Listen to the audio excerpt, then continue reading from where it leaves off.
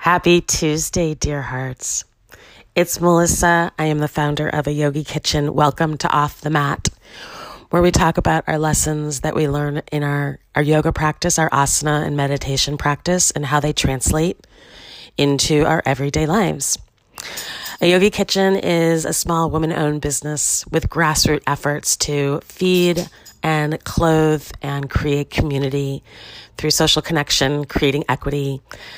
And it is a dreary, cool November day, and I hope you're having an awesome Tuesday.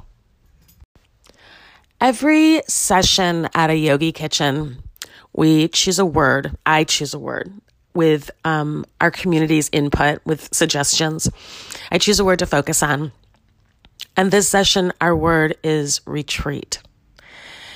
Last session, our word was joy. I think it was the session before that, the word was strong.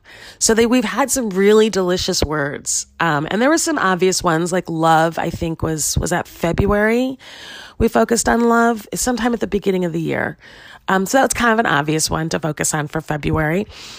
But I'm getting more creative, and I'm also kind of digging deeper and seeing like where the work we want to do is. And then every class throughout our session, we focus, we breathe into the word, and sometimes we will practice based on the word. So the whole month, or it wasn't a month, but the whole session we did, I think it was 5 weeks, we did strong. A lot of our classes were built around getting stronger and just sinking into the recognition of how strong we are on the mat and off the mat. So with retreat, I've been asking you to just say the word to yourself, get clear about what the word means to you. I asked you to envision what a life with retreat built in looks like. And not just what it looks like, but how do you want to retreat? You know, for some people, retreat could be, I'm going to take 3 weeks and go on a Costa Rican retreat. Literally, like Google retreat Costa Rica, sign up. For some people, maybe it's every year their family goes away and rents a beach house for 2 weeks, and that's their kind of retreat. There's no right or wrong way to do it. And I have just actually sort of made a decision about what I want retreat to look like in 2023. And I'm going to let it percolate and marinate a little bit before I share with you. But it does mean taking a chunk of time next year, I believe. And that's a place of real privilege. And I'm trying to wrap my head around, like, can I make that happen? Can I swing it? But this last week, and I talked about this in the last episode, I did a lot of mini retreats.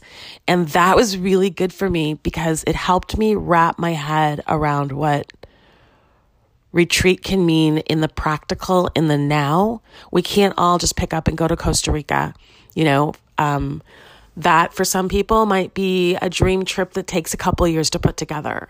For some people, maybe you can say, all right, I can actually swing it financially and time-wise, but I can't do it schedule-wise. Like I can do it, but I have to wait 6 months. So there's just lots of different ways to do it. How are you going to retreat in the moment? So what I really learned about last week is the power of a mini retreat. And in that power, or in that mini retreat, how powerful being still was, and just learning how to be and release the do.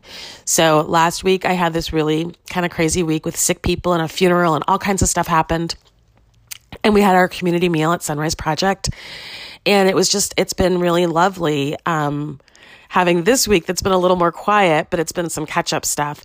But it's been lovely looking back at the week and looking at the choices that I made and being able to sort of pat myself on the back. And I won't lie, there were some times I was not so graceful. There was at least one night with a little too much alcohol, home by myself because I just needed to like turn away from the rest of the world in a different way than retreat. And I guess that is a retreat in some way, that, you know, a different way.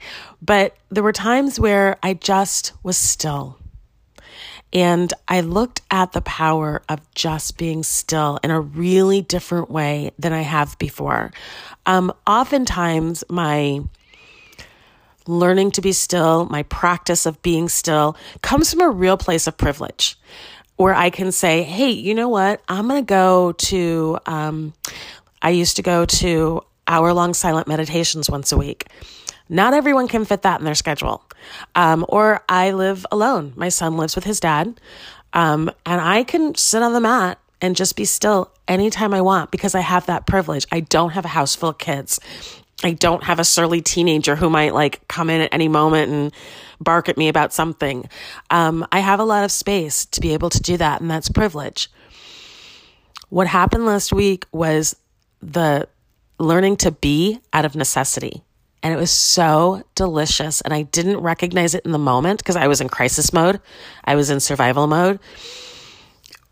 But it was really lovely to just be able to sit, not be on my mat, not be on my phone, not be on my iPad, but to sit in a place that wasn't even familiar to me. Like a couple of times I was at the hospital when I would just go into the family lounge and just sit. And then I found a consultation room, which was even better than the family lounge because the family lounge had a TV on, which wasn't loud or anything, but the consultation room was just sort of this bare room, and I could just sit in there.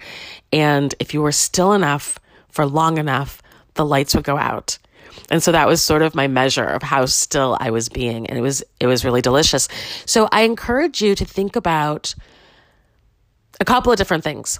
Thinking about the difference between rest and retreat, between relax and retreat, and then also thinking about the delicious place of being instead of doing. We're talking about the power, the joy, the strength of learning to just be, and how that relates to retreat. And I think it's a really, it's why I like focusing on one word for 6 weeks, because the more we practice, we breathe into the word, the more we meditate around the word, the more we talk about the word and just think about it, walking through our day-to-day lives, the more the word starts to change and we start to see the nuances in the word. I learned so much about joy last session. I thought I knew what joy was. I thought I really didn't connect with the word joy that much. And then I realized I have so much joy in my life. And I have to tell you that this session feels really different to me. Last session, when I was thinking about the word joy every day, it made such a difference in my life. And so it's a good reminder that, to go back and be like, all right, let's take a moment to meditate on joy, because we haven't thought about it for 2 or 3 weeks, or we haven't thought about it in a very directed way for 2 or 3 weeks. And how different this session feels thinking about the word retreat. So I encourage you to look at your life and notice if you are someone who is comfortable with the idea, with the practice of being, or are you someone who constantly needs to be doing? And I tend to attract people. I have a lot of people in my life who are doers. They want to do all the time. And if they're not actually doing, if they are sitting, they're distracting themselves with something, with television, with articles, with music, with something. And just having silence and stillness and just being is a completely foreign concept to them and makes them very uncomfortable. And one of the things I've always wanted for myself and was a really strong value for raising my kids, and I still got one at home, technically at home. He lives with his dad, but he's still in high school. And so I still keep trying to instill this in him, is I always want there to be options. I have always disliked the idea that I have to be a certain way. So I've always tried to expand and open to making choices instead of having to be a certain way. I'm the kind of person who has to do whatever. And one of a great example was I'm a pack animal. I'm an extrovert. So for a long time, I didn't feel okay unless I was with other people. And there's nothing wrong with that. I just like to be able to be all kinds of ways. And so probably about 10 years ago, I started spending really good chunks of time by myself and learned how to be on my own. Not on my own, but just learned how to spend time with myself. So even like when I lived in New York City, even when I would go out like exploring the city, yeah, I was around millions of people, but I was spending time with myself. And so that was really important to me. And also I have very deep experiences because I was so present with just myself in the city. So for the last 10 years, and I'm saying that and then I pause because I can also remember times living in Chicago as a teenager where I would be in the city by myself, spending time with myself. So maybe I'm wrong. Maybe, or maybe I did it when I was a teenager and didn't like it, but I still did it. And as an adult, I learned to really appreciate it. Maybe that's the difference.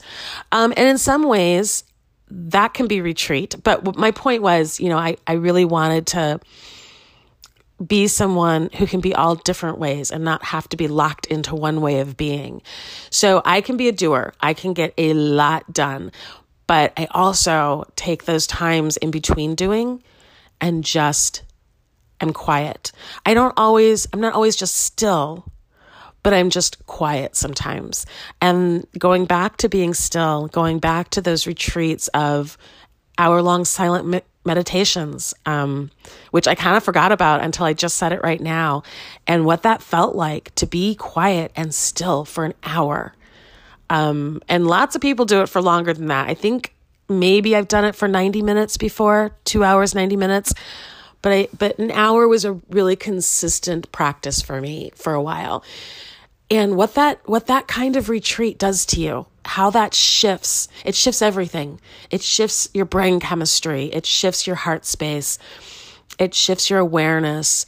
It shifts how you think about yourself. It shifts your interaction with the world, at least for a short while. Like whenever it is, the gong or the bells or however the person who's facilitating brings you back, for a couple hours after that silent time, the world seems a little bit different. Everything seems a little more immediate, a little more clear, because you've retreated.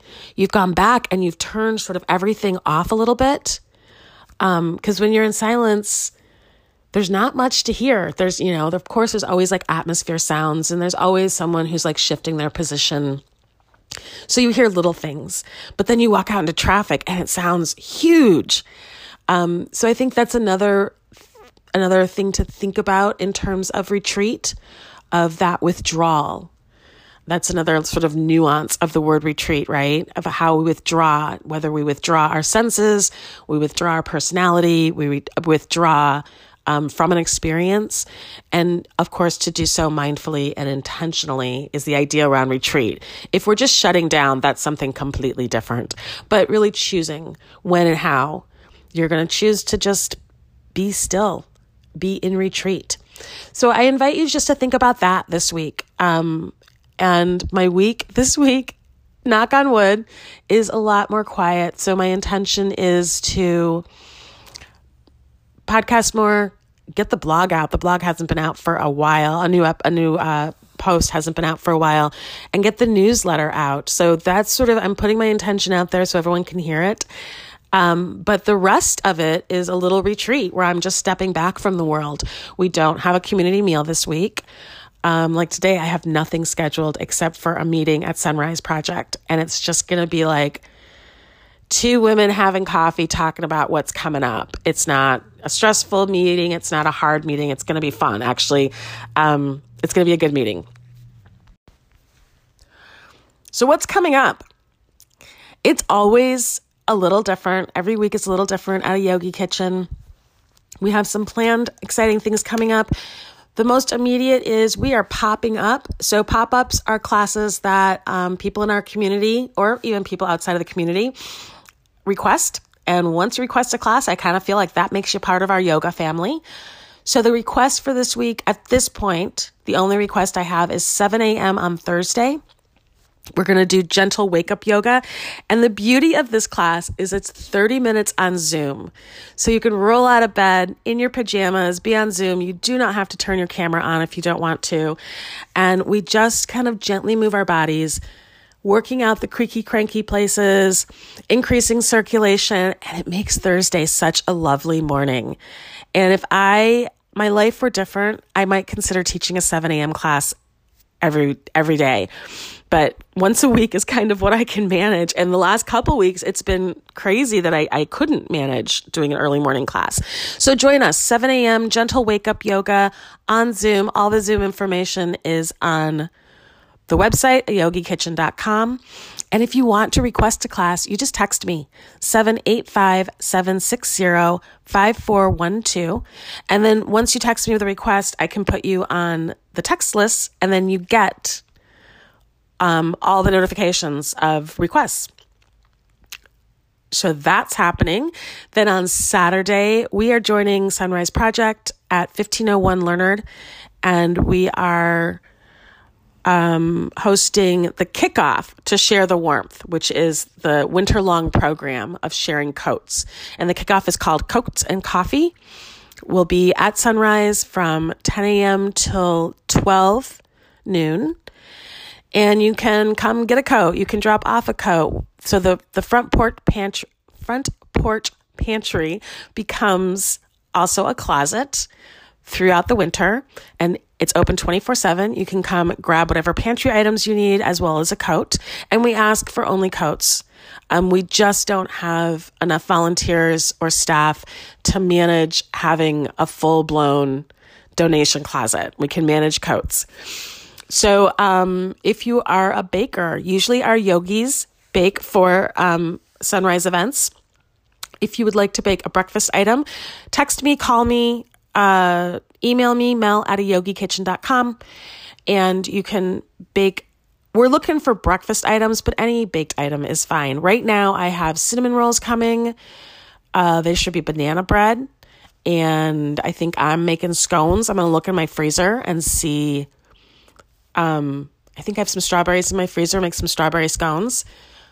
And I think there'll be other stuff for sure. So if you want to contribute to that, we bake in our homes and then we drop off at Sunrise Project. And that morning, as long as you drop off by like 9:30, we're good. And if you want to drop off earlier at my home, again, text me and then I'll take it in when I go in the morning. After that is our community meal. We're doing spaghetti and meatballs. I'm so excited to do sort of this old-fashioned traditional, and spaghetti and meatballs to me feels like fall. I don't know why. I know people eat them throughout the winter, throughout the spring, even in the summer, but to me it feels like late fall, early winter. This is the perfect time for spaghetti and meatballs. And we have, I don't know who it is, but I know we have a volunteer sorority group that's coming to volunteer. So we have a lot of hands to do this. It's going to be a really fun prep time because we have a lot of volunteers. And the more people that come, the more fun it is. If you would like to volunteer to prep for that meal, go to sunriseprojectks.org. And you can sign up. And it's really important to sign up and let us know that you're coming so that we know how many volunteers we have and how everything fits together and works. If you can't join us to prep and you want to bake in your home and provide dessert on that day, we'd love it. It would help us out so much. And if you can't do any of that, come get some spaghetti and meatballs. And I think there's going to be a side salad with it. The meal is the meal is Wednesday, November 16th from 5 to 6. And if it's nice enough, people sit out at the picnic tables or sometimes bring blankets. And if not, it's all packaged up for you to take home and you can come get as many meals as you're like. This is a community event. It's for every single person in our community. And then November 20th is our retreat. It's a Yogi Kitchens retreat. I'm inviting you to my home. And there's a little shift that's just happened. So we had to reschedule the retreat. There was some COVID going on. There was some other stuff going on. We were scheduled too close to the pie auction at Sunrise. And when we all looked at our calendars, we chose November 20th. Thought, oh, that's going to be a nice day. I was a little worried about it. So I looked up what the weather has been like. For the last 2 November 20th, it's been in the 70s. And according to Alexa, November in Kansas has been very similar to October in Kansas for the last 2 years. And I do remember that. We had really mild, we didn't get snow. I think we got snow like early, but then it melted like in a day. And then we didn't get snow consistently again until like January. So I thought, all right, we're going to be able to do this. Well, now the forecast at this point, and we're still way early, but at this point, the forecast for the day is a high of like 45 degrees. So we're not going to be in my backyard as much as I thought, and I'll keep watching that, and we'll see what that looks like. However, that means that to be inside in my house, our numbers are going to go down. So I think I have I'm going to say 2 more spots. We'll do 2 more people available. So if you know someone who's been kind of thinking about coming to the retreat, have them sign up. Because when those 2 spots are gone, I'm going to close the doors and take the sign up down from the website. If I get a bunch of people in the next like 5 days that are like, oh my gosh, I've been waiting to sign up, I want to come, I would consider moving it from my house and maybe renting a space in town. But at this point, I'm really thinking 1 or 2 more people, and let's do it that way. It would have to be more than 5 people asking. It would have to be like an influx of like 10 people saying, oh, I'm coming. And then, I would shift how I think about it. But right now, I really want to have you guys in my house. I want to host you here. So go to the website at yogikitchen.com. Under the Dropbox, Delicious Yoga is workshops and retreats, and that's where it is. We're going to do it again in the spring, not the same way, probably not in my home, and it'll be like a half day. It'll be a little bit different than how we're doing it now, more like a workshop than an actual retreat. And then I think the only thing I have coming up is somewhere around New Year's. I think the week between Christmas and New Year's, a Yogi Kitchen is going to be offering delivered meals. And at this point, I think it's going to be a fundraiser for us to help us host some more events in the late winter and the spring. I think it's going to be individual Chicago-style pizzas. For those of you who know me, my first job was at Giordano's in Chicago. So these are stuffed pizzas.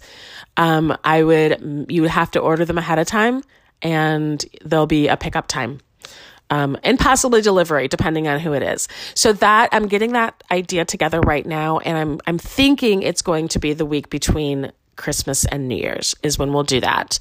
Maybe like a pickup for December 29th or December 30th. So keep that in mind, put it on your calendar.